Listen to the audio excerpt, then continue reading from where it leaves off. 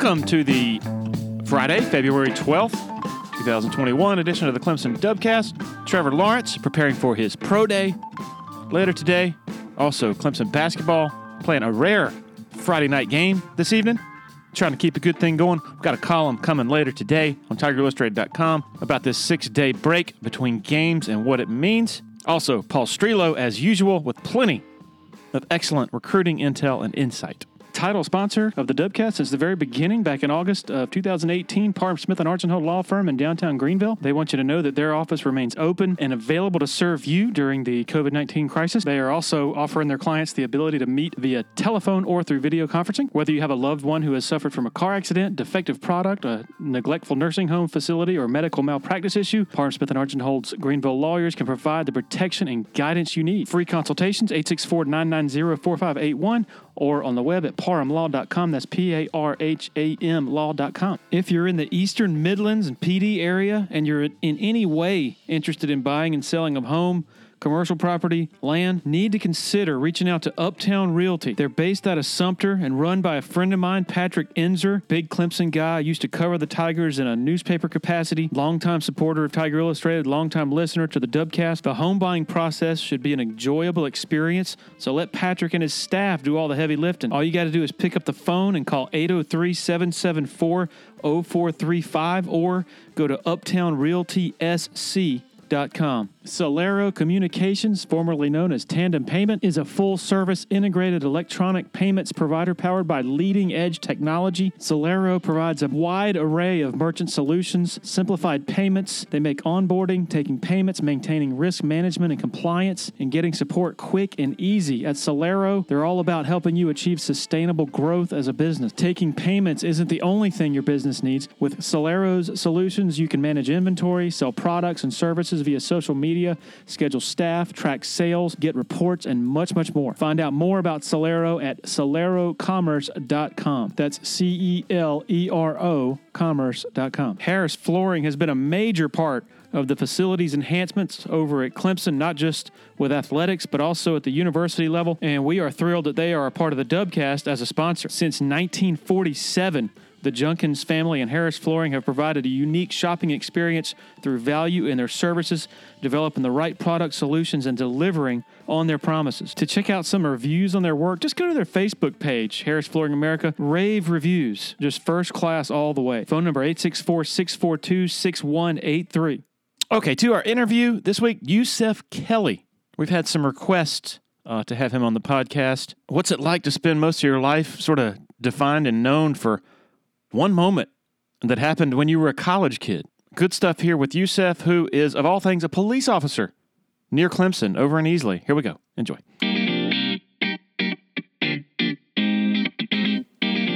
Okay, joined by Yusef Kelly. How you doing, man? Pretty good, man. Long day of work, but feeling good. Good, I hear you. We got a lot to catch up on. It's been way too long. I know. I be living over here in the shadows. Well, only about 15 minutes away in Easley. First of all, give us an update on what you're doing. You're a police officer and have been for how many years over there? Yes, I'm about to start my 16th year, and I recently moved over from being a sergeant over the SROs to an investigator. Oh, cool.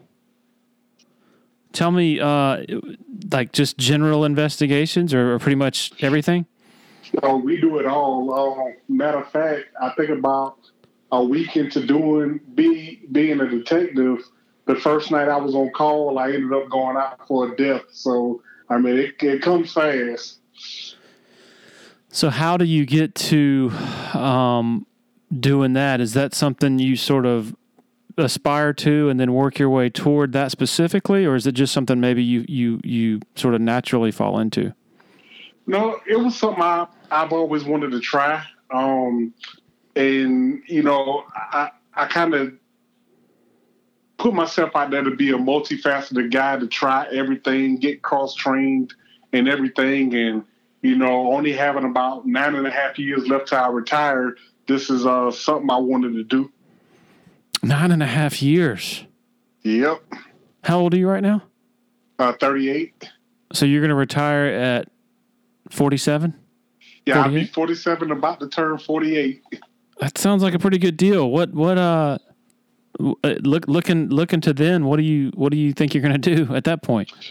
Well, I've already said I'm going to take about a year off, and I'm going to do a lot more traveling. And then after that, initially I was like, well, I'll go start another job because it's good to work when you want to, not because you have to. But then the idea was told to me, well, why don't you, instead of working for somebody else, why don't you start a business? So that's definitely something else that I'm looking into. Well, you got plenty of time to lay the groundwork for that. You have 2 children, one who is Elijah. Am I pronouncing that correctly? Yes, Elijah, yeah. And he's a 2022 receiver? He is. Tell me what it's like to be the father of a high school prospect after you were one way back when.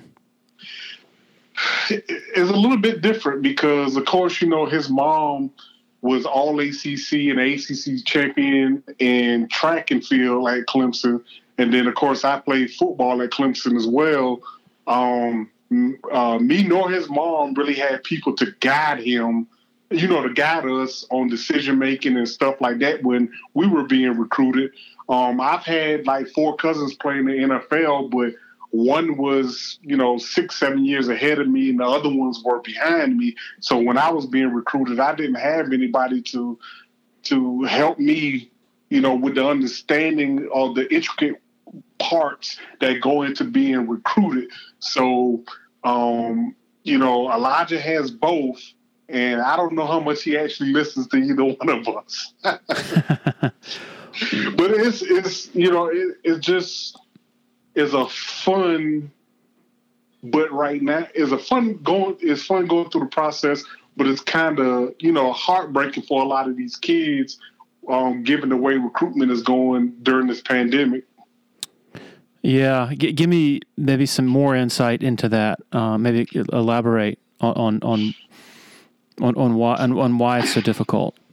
Well, one is because, with the class of 2020 and the class of 2021, kids wasn't really able to get out and get on campus and get in front of coaches and stuff like that. And kids who maybe were, below the radar, they didn't get a chance to go to these camps to get in front of the coaches to get evaluated and make a name for themselves. And then the fact that they, wasn't able to go to colleges, get on campuses, and be seen in front of the coaches, let the coaches get to know their personalities and stuff like that. I mean, it is a setback in recruitment because you just don't get that personalized touch to it. Yeah, at Clemson, they had their early enrollees from the 2021 class who arrived, I guess, a few weeks ago. And a number of them, Dabo had never met in person. It was most of the, or all of their, I guess, the relationship consisted of virtual communications. Right. And I mean, all the coaches, they're going to now have to really rely on building relationship with the high school coaches too, and getting to understand, are these players high character people? And, is there anything I have to worry about? So can you give us, not to be Mr. Recruiting guy who, asking you for his list of teams or anything, but can you just give us an update on where he is right now and who he's, I guess, communicating with the most and what the outlook looks like just at this point? Yeah, he has 2 offers right now from Liberty University and Stetson University, and he has about 30 teams talking to him. I think he has about 6 out of the 8 Ivy League schools talking to him as well. So he got a bunch of schools talking to him. It's just, nobody's, really in a position to really, pull the trigger because, of course, he tore his ACL in June of 2019, worked his way back, played all football season, and also, they're towards the end of basketball season right now. So The knee is fine. He's doing fine and stuff like that. But yeah, I mean, he has a bunch of schools looking at him.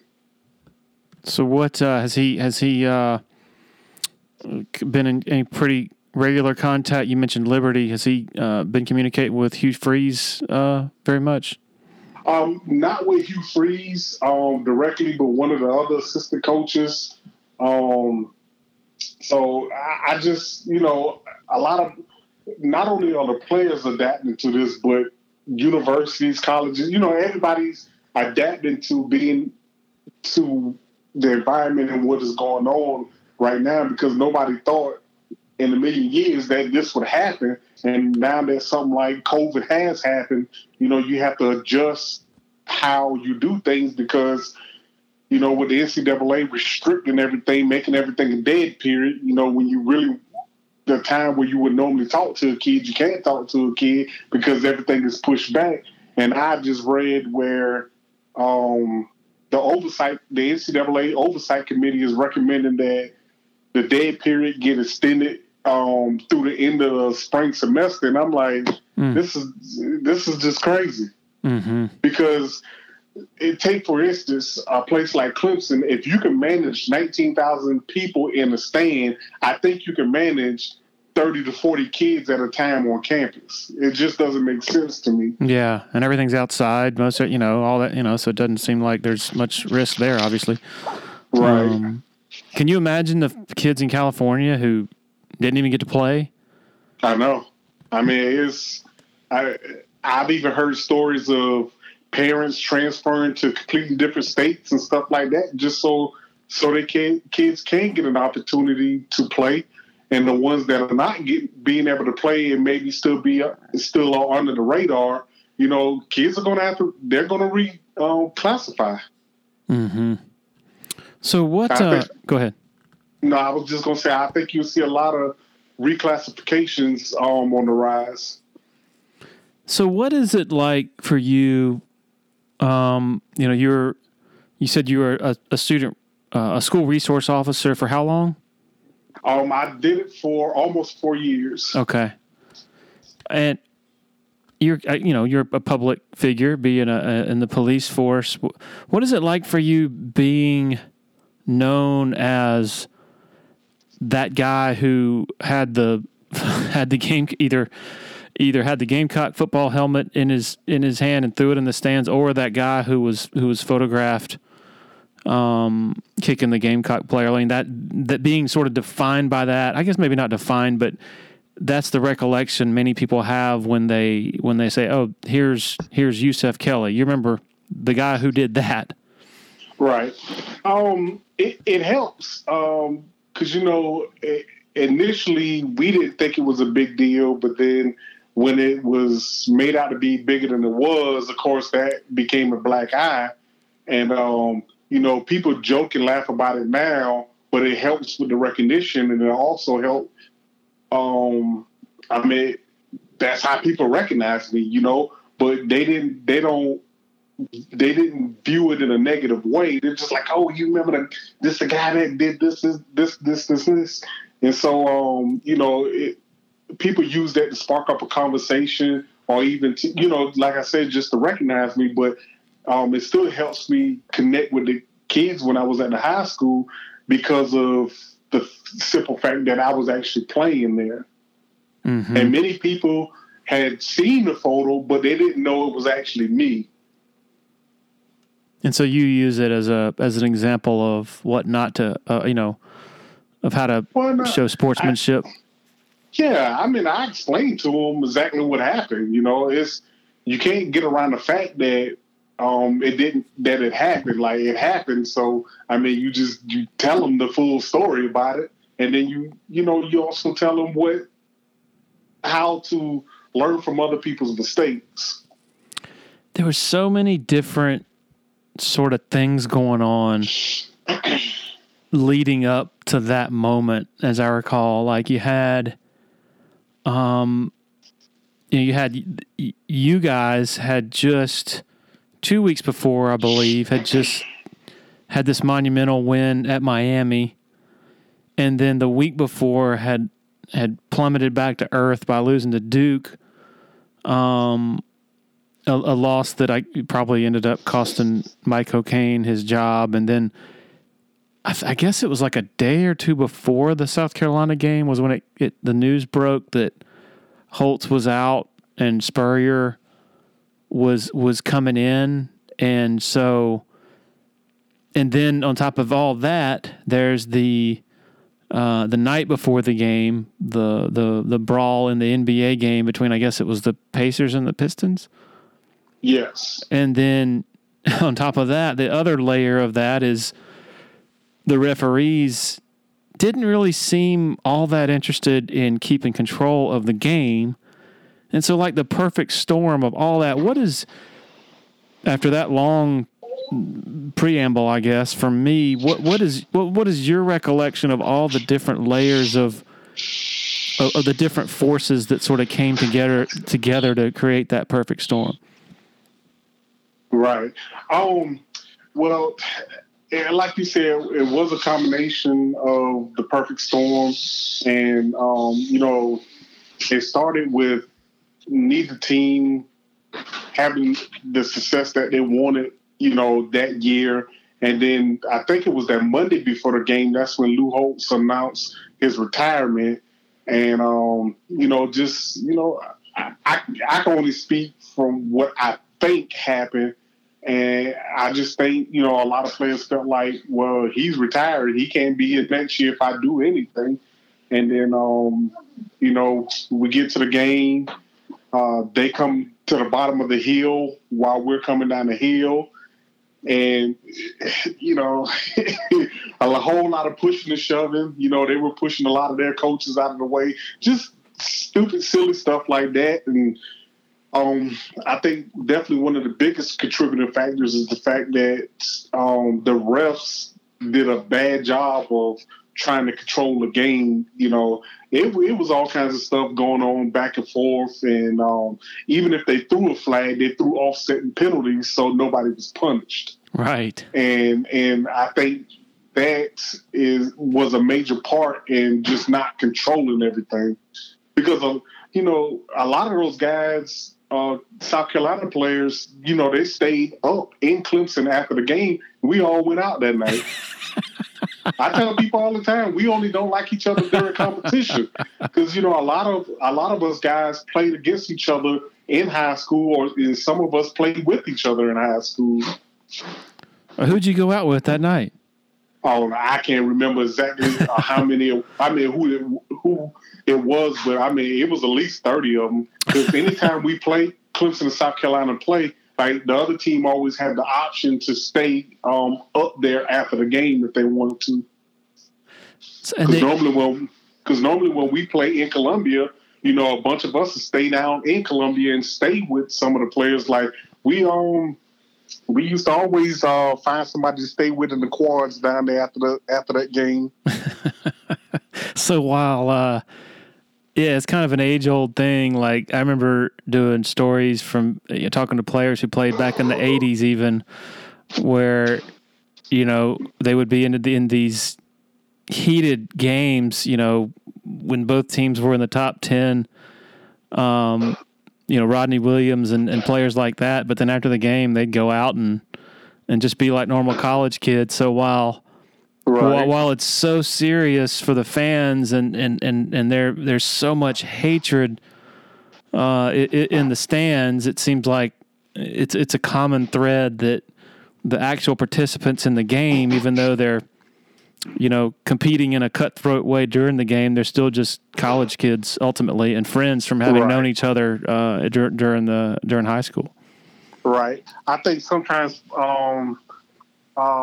players can feed too much off of what the fans have going on instead of staying away from that. Did you growing up? Were you a big fan of Clemson or kind of indifferent? What was that? Where were your sort of leanings? No, I actually grew up a Florida State fan. I was a Florida State fan until I started getting letters and stuff from Clemson. Clemson was the first school to actually send me a letter my sophomore year in high school. And who was it that your first contact at Clemson? Coach Stockstill. And so then what was the process from that point to when you actually signed with Clemson? Oh, gosh. When Clemson started sending me letters and stuff, I mean, I started getting them from South Carolina, Florida State, Tennessee, Ohio State, Michigan State, Michigan. I mean, you name it, I was getting letters from. And so, you know, when I burst onto the scene as a sophomore, when I was actually still a DB, and I was playing receiver and running back, but I was starting at DB, and then I splashed on the scene. And then my junior years, where I really made a name for myself, where I rushed for almost 2,000 yards and had almost 30 touchdowns. And then, so I mean, I had a whole bunch of interest. And about 3 or 4 games into my senior year, after an unfortunate hit from Greg Jones, who was playing at Battery Creek at the time, you know, I suffered a thigh contusion and ended up missing 6 games my senior year.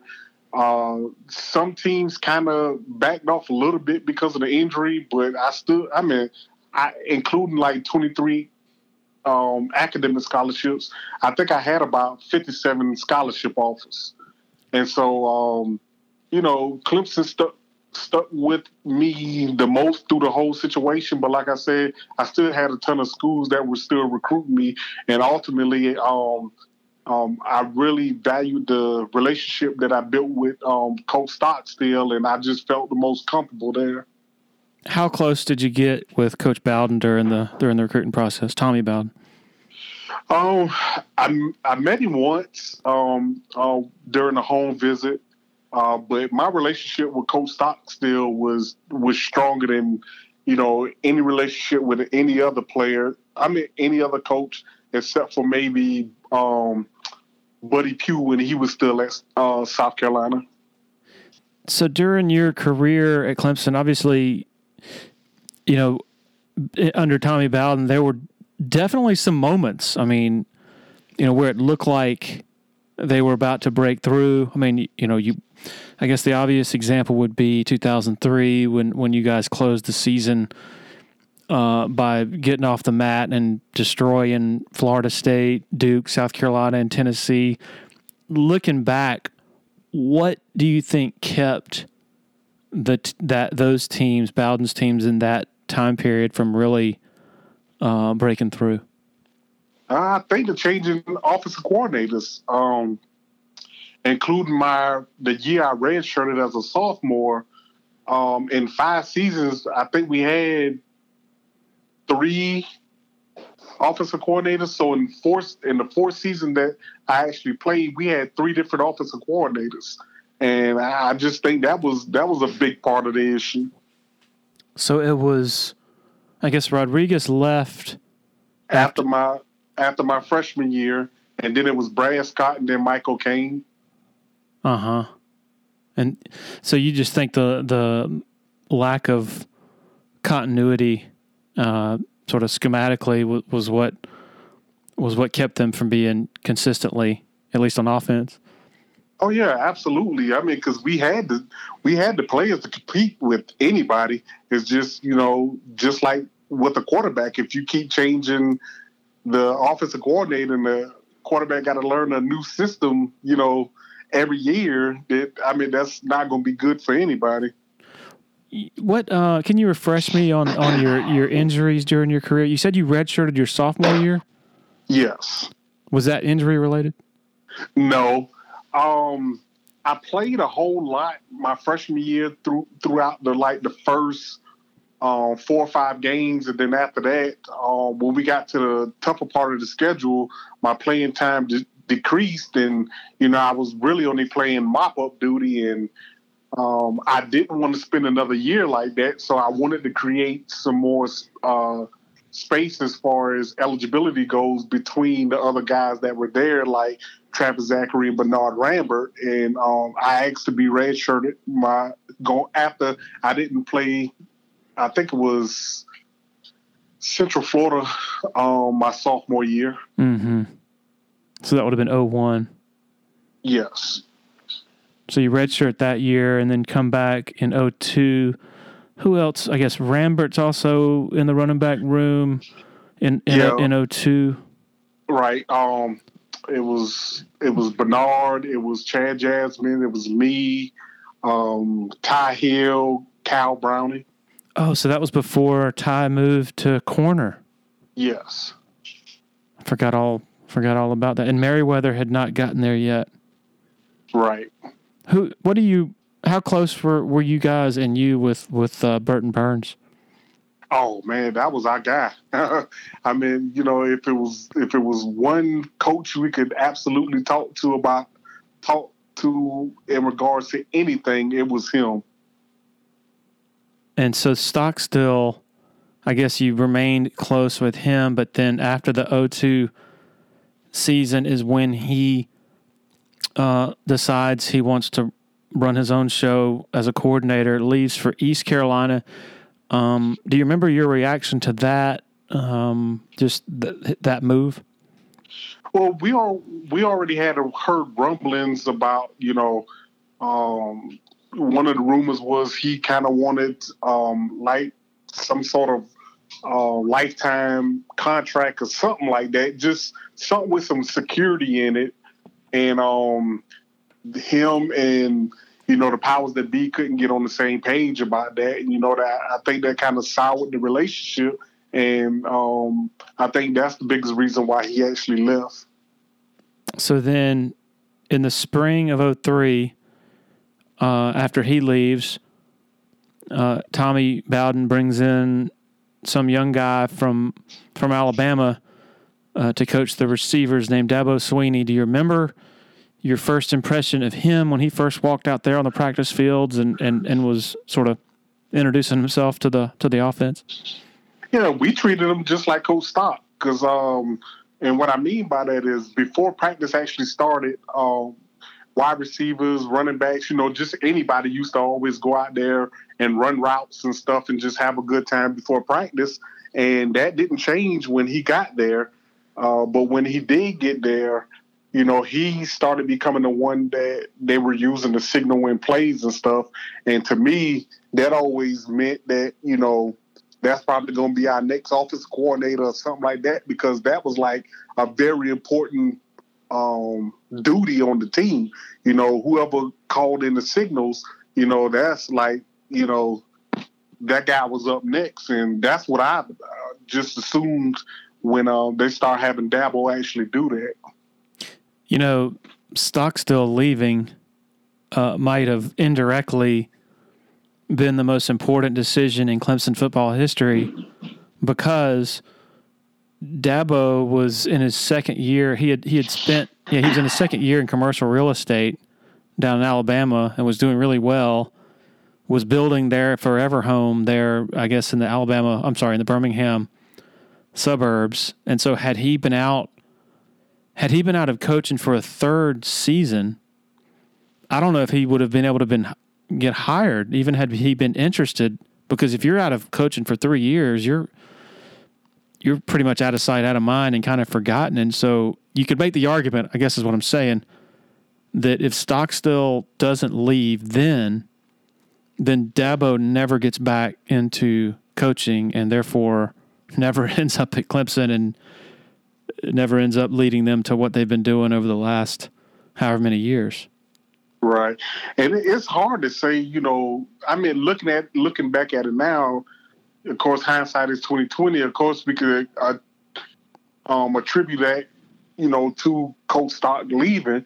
But you can also say, well, if Coach Rodriguez never leaves and Coach Stock still leaves, then will, Coach Bowden and Coach Rodriguez get together and say, hey, this is the guy we want. Do they choose somebody else?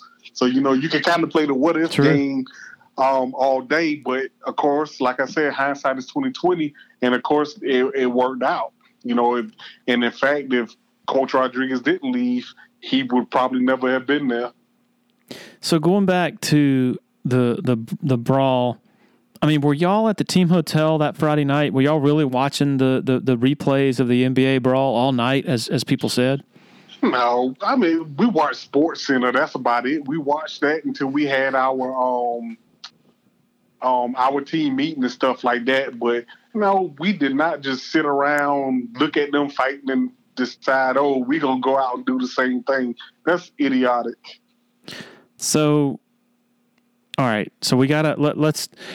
Where were you when it first started sort of coming apart? Speaking of the brawl on the field, I guess it was Bobby Williamson who maybe, I don't know, did some after the whistle stuff and everything just blew up after that. Take it from there. Well, I was standing on the sideline with my hands on my hips. No, it wasn't that Bobby did anything after the whistle. Is when he made the tackle on Savell, I think. On Savell Newton.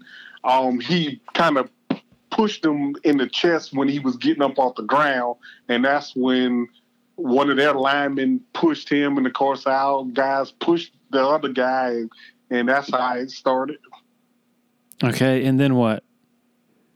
I mean, for about the next 6 or 7 minutes, you know. I'm just trying all hell broke loose. I'm just trying to recreate your thoughts, like second by second, like well, what? Right. From my perspective, when I saw it happening, you know, nobody went on the field from outside line at first, but then we noticed that, you know, all the Carolina players were rushing onto the field, and then most of our guys started running on the field, and I was one of the last people to actually come onto the field. And then, you know, it was so many people. I mean, so many moving parts, so much stuff running across your face. And, you know, I initially was trying to break up a scrap between two players. And that's how I ended up actually getting drugged into it. Ron West had to have surgery to repair a hernia, I believe, because he injured himself trying to separate two guys, maybe. I don't remember that part, but you know, he always wore that shirt that make you sweat, so that's probably where that came from. So you're going on the field. It's not like you have, you know, bad intentions, like you're going to rough somebody up. You're just out there. And then over in the east end zone, I guess it was Woody Telfort is swinging his helmet around trying to hit people. Right. Yeah. He was swinging his helmet trying to hit people, but I didn't even see that at first. All I saw was, two other people getting into it. I want to say maybe, oh gosh, I can't remember exactly who it was off the top of my head, but I got in there to try to break it up, and then that's when Woodley Telford grabbed me and lifted me up off my feet by my neck. And then what? And from that point, that's when I think it was Dwayne Coleman that hit him, and I think that's how Dwayne broke his hand. So when it was either Dwayne or oh gosh, Anthony Waters, one of them two hit him while he had me up off my feet, and that's how he fell. Mm-hmm. And so at that point, you know, when he fell on the ground, where I'm from, you know, you don't let somebody that big up off the ground unless you got a clear path to run. And so, you know, I started trying to punch him in the back of his head, and that's why he ended up covering his head. And then when I saw the helmet, I went to get up to get the helmet. And honestly, I don't even remember thinking to myself, kick him.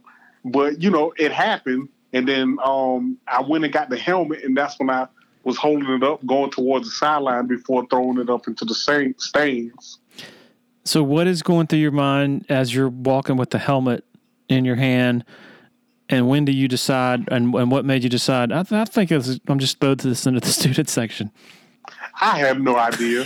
I mean, the crowd was eating it up. They were loving it. I mean, it was just, having a good time in the moment. Nobody thinking about repercussions. Nobody thinking about, tomorrow they're going to tell us we can't play in a bowl game. Like, nobody was thinking about anything like that because, it's football. Like, it's just, like, nobody's out here trying to kill each other. Like, it's just, for the most part, a lot of pushing and shoving going on. And, but like I said, when I was holding up the helmet, the crowd was eating it up. And I don't know, I just decided to throw it up in the stands. It's kind of like a gladiator, ancient gladiator kind of scene where you just get sort of charged up by the moment. Right. And, the crazy thing is, like, even though it was my 5th season, I was only 21. Like, you're just not thinking, like, We've all been there. Trust me.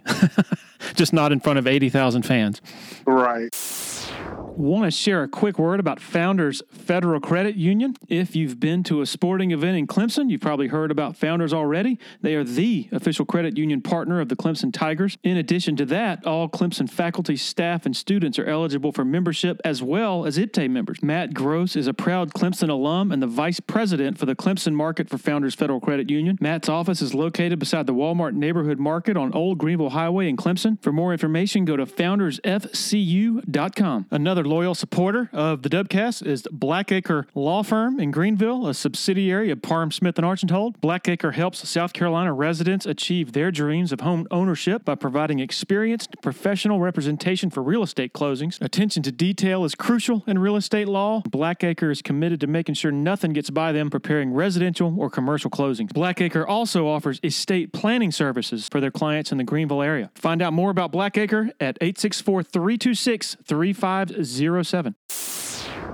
Okay, so the order is restored, the game ends, and then in the locker room after the game, what does Coach Bowden tell you? Like, what's the response? How do they address what happened on the field?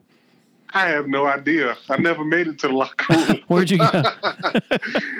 A lot of us, we get stuck on the field from signing autographs, and,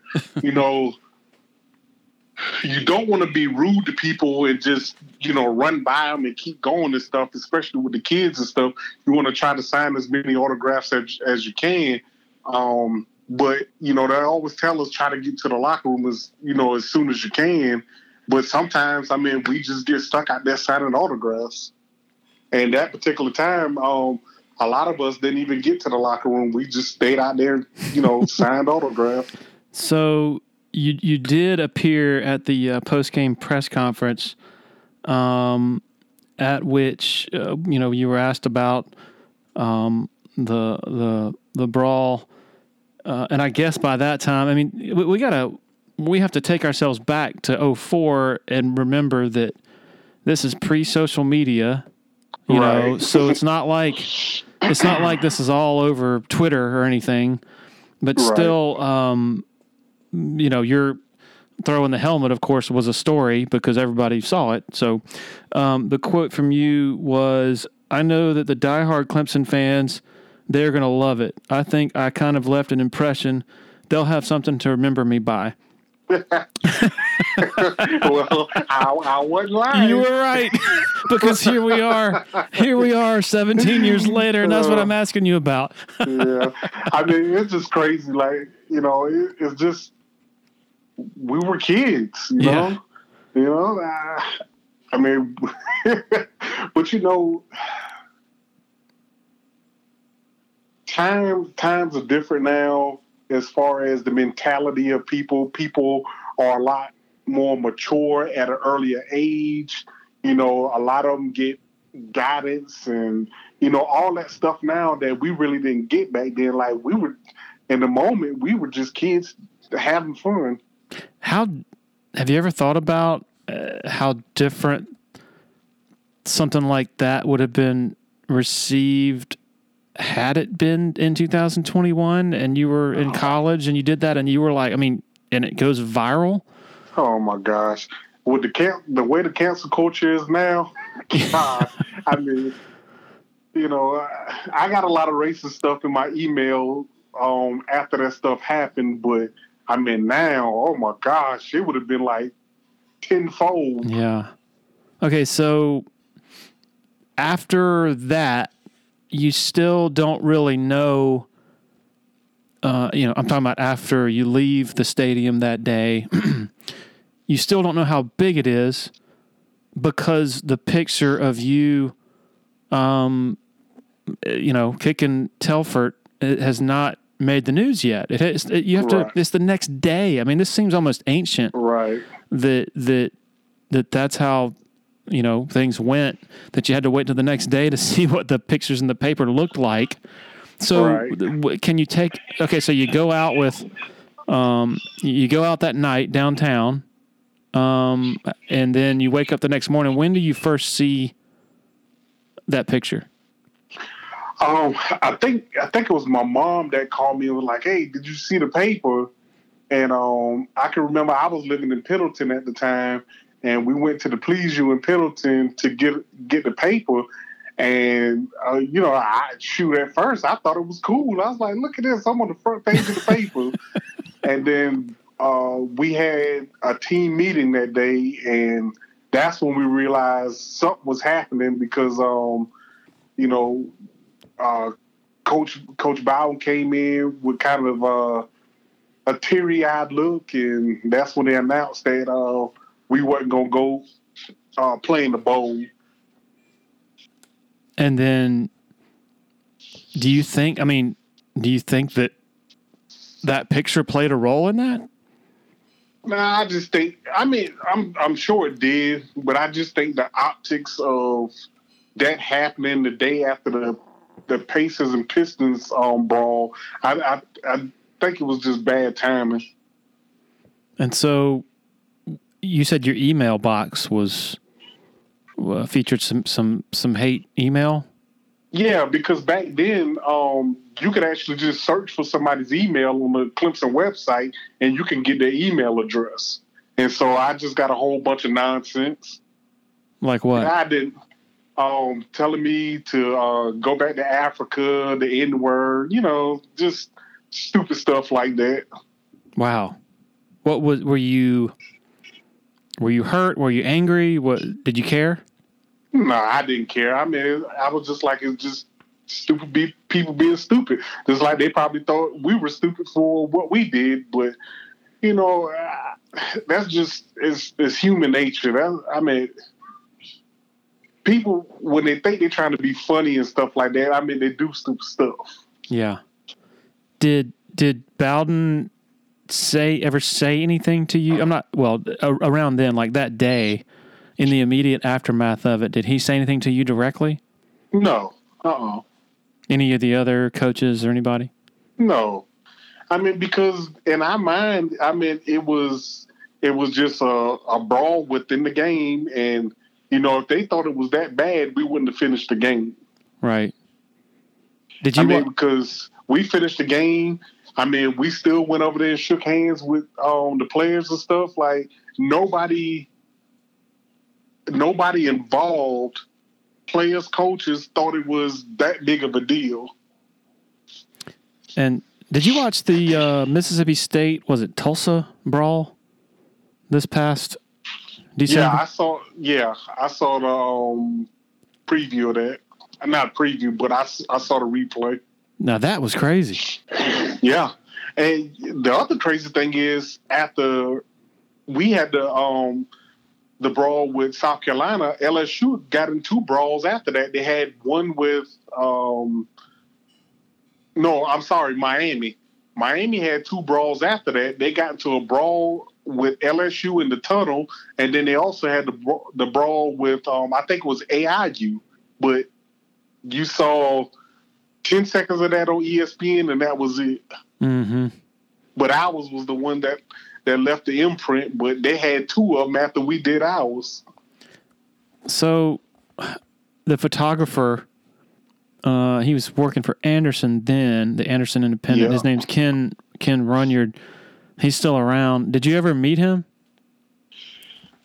I don't think I think I talked to him, or I may have been talking to you before. I think it might have been around the time, or you asked me about it around the time you were doing the book. And I think I made the comment to tell him he's welcome for his pay raise. Or whatever awards he got for it. Yeah, but I don't think I actually met him, but I felt like I talked to him, or I can't remember exactly. So I remember this was probably, I guess, the Wednesday after that. I mean, you were still in the news, just obviously the picture and then the quote after the game. And I remember thinking, I wonder if Yusef here, several days removed from that, after the emotion of it is worn off, if he thinks of it any differently. And so you being a departed senior, I was figured, hey, I can maybe try to get in touch with him. And so I think I looked up your number maybe, or got it from somewhere. And like you were saying, you lived in Pendleton. I think I even went and maybe knocked on your door. I don't remember. And then I ended up getting you on the phone. Right. And we talked for, I don't know, 10, 15 minutes. And I think you said something just to the effect of, I don't regret what I did. I'd do the same thing. And then I wrote a story just because it was newsworthy that I had spoken with you. But I had no idea the Post and Courier in Charleston, I think it was Thanksgiving Day, they put that thing on the front of the entire paper. And I think the headline was Kelly. Shows no regret. Shows no remorse, something like that. Yeah. And then that became another part of the news cycle, So take me back to that whole sort of sequence. I don't know. I just think by me saying I didn't regret what had happened, it was just a bad look. And that when I said that, that's not what I was intending. Like, that wasn't my intent to make it seem like I wasn't showing any remorse or anything like that. But I was just, thinking, I mean, it happened, it's over. Like, move on. But, it just, people took it the wrong way. But I could have said it the wrong way, too. What kind of blowback did you get from that? None. I mean, I was done, The only thing was, of course, I think South Carolina said, I think they were the first ones to say they weren't going to play in the bowl game, but I don't even think they were eligible. So it wasn't going to matter anyway. And I think they magically suspend 6 people, and we magically suspended 6 people for the first game the next season. And they just said that had I been coming back the following year, I also would have been suspended the first game of the season. I think I read that the next year, did you formally apologize to Terry Don Phillips or Clemson, or who did that? I have no idea. Honestly, I have no idea. Have you? Did you ever talk with Woodley Telford after that game since, like in the years since? No. Or anybody? Last I heard, unfortunately, he's been, he had a couple of incidences with the police down in Florida. I think he was arrested a couple of times, but I mean, I'm sure he's gotten everything together since. But it wasn't no communication between us.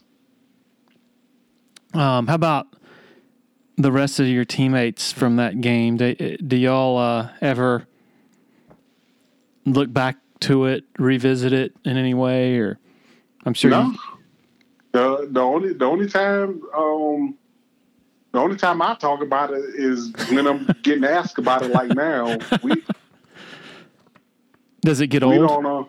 Oh yeah, I forgot. I'm sorry. My wife walked in and That's okay. all of a sudden got that game at 7:00 at Seneca. And she looking at me like it's time. Oh, y'all got to run. Well, I can still, talk. I just got to put on my shoes. Okay, I don't want to. I don't want to interrupt that business. But does it get old to be asked about it here 17 years later? No, because it's still people out there that don't even know about it or didn't even the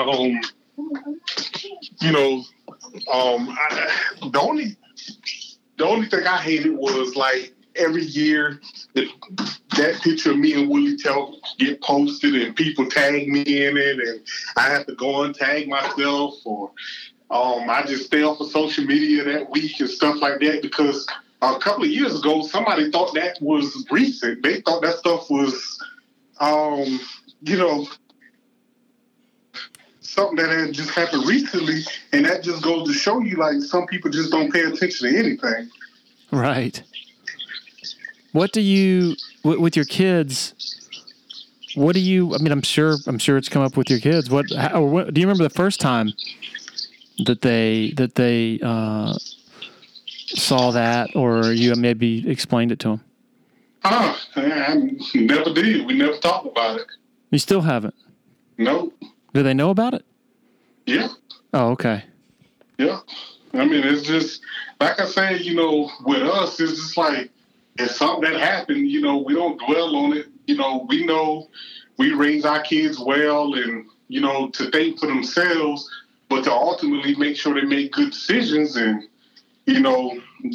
this day and age is not like it was when I was playing because you got so much social media and stuff going on now.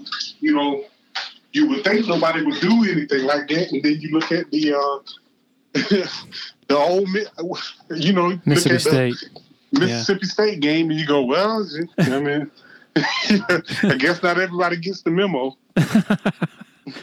Can you take us back to sort of the evolution of post college and then the decision to pursue law enforcement? Yeah. So just like many other people, I did the Clemson Pro Day. I had the pro player personnel guy from Cleveland tell me he think I'll get drafted. But if I don't, they were looking at actually bringing me in as a free agent. So I had Cleveland, Washington, Carolina, and Jacksonville talking about bringing me in. And but once it got down to it, the only one that actually called me and told me why they wouldn't bring me in was Cleveland. And I mean, the PR from what had just happened was just, I guess, apparently too great for them to overcome. Really? Yeah. So that might have cost you at the next level. Well, the thing about it was, I already had, I wasn't having fun with football anyway. It felt more like a job than the sport that I grew up loving. And, to me, it was like, if I get a shot, I get a shot. If not, I'm good either way. So it wasn't really hard for you to transition away from football. Right. By that time, I mean, just football wasn't fun. It felt like a business that we wouldn't get paid for. It felt like we were just, just going to work. And it got to the point where most of us were not having fun. And, it kind of felt like we were out there because we had to be out there. Kind of a dispensable kind of commodity, I guess. Yeah, like, it's like, well, let's go to the job we ain't getting paid for, that type deal. Do you think college athletes should be paid? And are you, I'm assuming you're in favor of the name, image, and likeness. Apparently, athletes are going to now be able to be paid for sponsorships and things like that. Yeah, I don't think they should get a salary, but I definitely think they should be able to control their name, likeness, and all that stuff, because a lot of people don't know when you're in football camp, there's a whole day dedicated to nothing but NCAA stuff, and one of the waivers we have to sign is for them to be able to use our name, image, and likeness, and if you don't or didn't sign that paper, you were ineligible.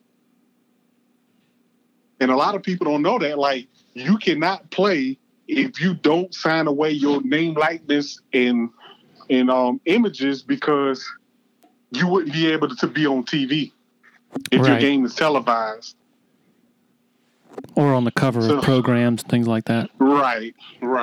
So I don't think they should get a salary, but I definitely think they should be able to use their name, image, and likeness to earn income, because a lot of people also don't realize, like, you can't get a job. So what do you do for extra money and stuff like that you might need? So, this is I know not many schools make or operate in the black or make a profit from their stuff.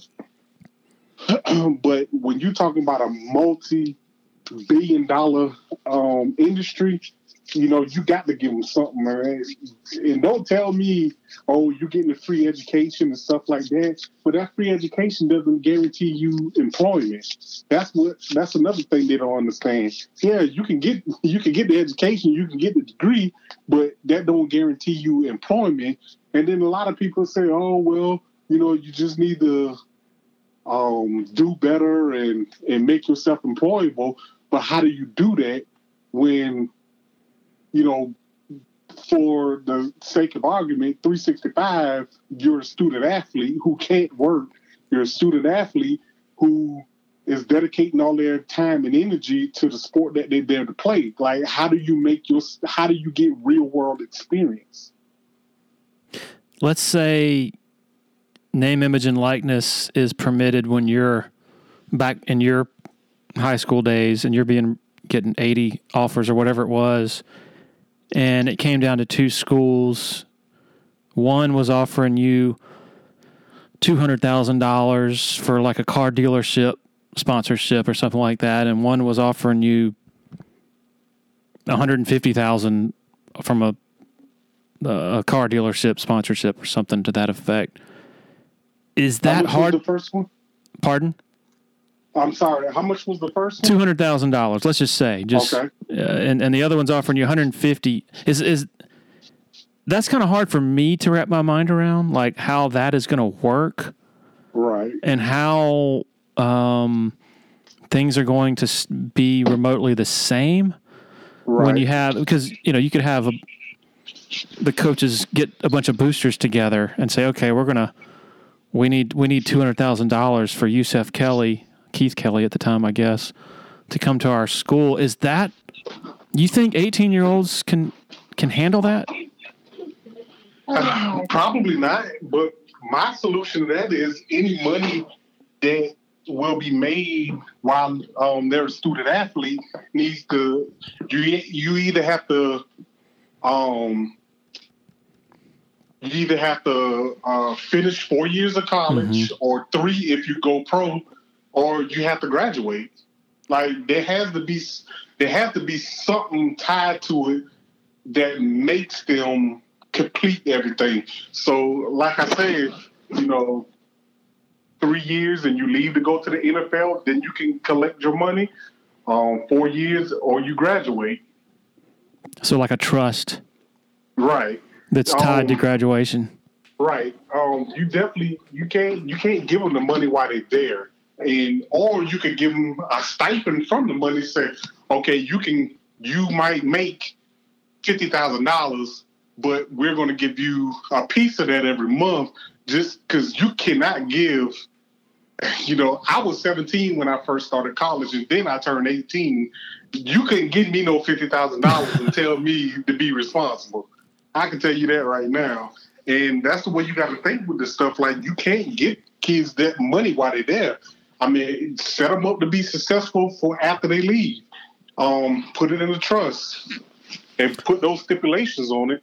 But the other thing is, if you cap it, now it's no longer capitalism. Like, I'm no longer earning my potential. Like, if my potential earning was $1 million, but you only capped it at 200,000, that's not capitalism, you know? Right. You mentioned setting these guys up for success after football. I'm sure you're familiar with how many advances Clemson has made with the Paul Journey and all that, with Jeff Davis, Right. and really impressive program they have. I guess my question would be, if you were to put a monetary value on all of that these football players are have the luxury, I guess, of using in terms of internships and things like that. An area of Clemson's football program that's 100% devoted to stuff away from the field and to them as people. What would the value? I mean, could you see the argument of that's worth quite a lot of money by itself if you were to assign a monetary value to it? Yeah, I could see that, but at the same time, it goes back to me saying, you know, even though you get your degree, it doesn't guarantee employment. Mm-hmm. But let's say, you know, over the course of my 5 years that I'm at Clemson, I managed to make, you know, $500,000. Well, if I don't get employment as soon as I'm finished playing at Clemson, I still got $500,000 that I can use however I want to, and to supplement, you know, my lifestyle or whatever it is until I gain employment. Yeah. The one example that I think of usually is like a Taj Boyd, who was a major, a really prominent college football player and had a lot of value, of course, who just didn't, you know, for whatever reason, couldn't cut it in the NFL. If he would have had like you said, a $405,000 nest egg to start out with, imagine what he could have done to start a business or whatever he wanted, whatever endeavor that he chose to, you know, coming out of college. Is that the best argument for paying or players being able to capitalize on their name, image, and likeness? Those players who are superstars at the college level but don't make it to the NFL. Yeah, I think it's so many examples of that happening, you know. But yeah, I mean, that goes to show you, like, you know, Taj is this superstar quarterback who everybody and their mama thinking, you know, he's going to play in the NFL, and, you know, things don't quite work out the way you expect them to.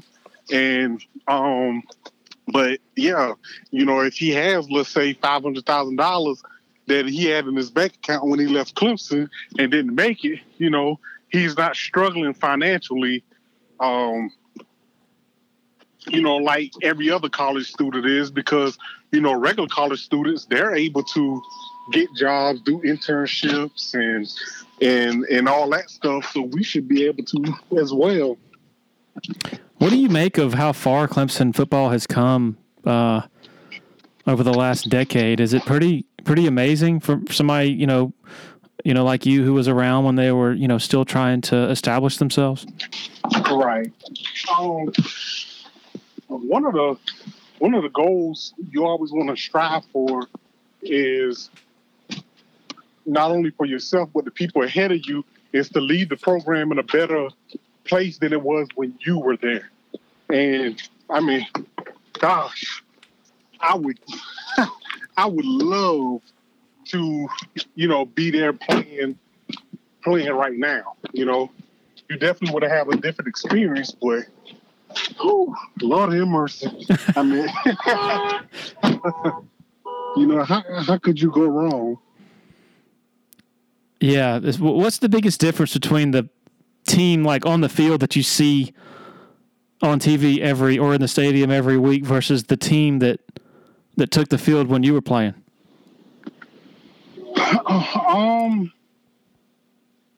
Gosh, I would definitely say one of the biggest things is offense. The type of offense that you're running, the type of defense that you're running, the caliber of players. We thought we had great players, and then you see all the guys that are through this program lately, and you go, man, them boys are good. So I would definitely say your offense and defensive schemes and the type of players that you have. A lot of freaks. Yeah. And it all goes back to, these guys, they have more individualized training. They're maturing earlier. The weightlifting programs are better, and you get exposed to that earlier. I mean, it's just a lot of stuff has gotten better, Have you been inside the new football facility over there? Yeah. What if you think back to Jervy, y'all's football operations, like how just crazy is it to think about the difference between the two? Well, I was there when they remodeled everything initially. And, the guys before us thought we were spoiled with all the stuff that we had. And I'm like, listen, if y'all thought we were spoiled, I don't know what you call what they have now. I mean, what they do for you, they redid the locker room in Jervy, I guess, and gave you all a couple of computers or something. Yeah, they put PlayStations and Xboxes in there. TVs. We went away from the old metal lockers and stuff like that. I mean, it was nice. It was absolutely nice. No nap rooms or slides or barbershops though, I guess. No, we had couches and stuff in there, but it wasn't nothing like that. Well, Yusef, you and your family have a game to worry about, so I really appreciate you taking so much of your time for the podcast, and thank you for your service as well. And best of luck in the new investigative endeavor that you're taking with the police force. I appreciate it, man. Thank you, and no problem. All right, thanks to Yusef Kelly for joining us, taking time out of a busy time for him, as he and the family hopped in the car to drive over to Seneca for a basketball game last night. Appreciate our very generous sponsors for their support of the podcast, and most of all, thanks to all of you for making this a part of your listening routine. Everybody have a wonderful weekend. Be safe, and we'll be back next week. Cheers.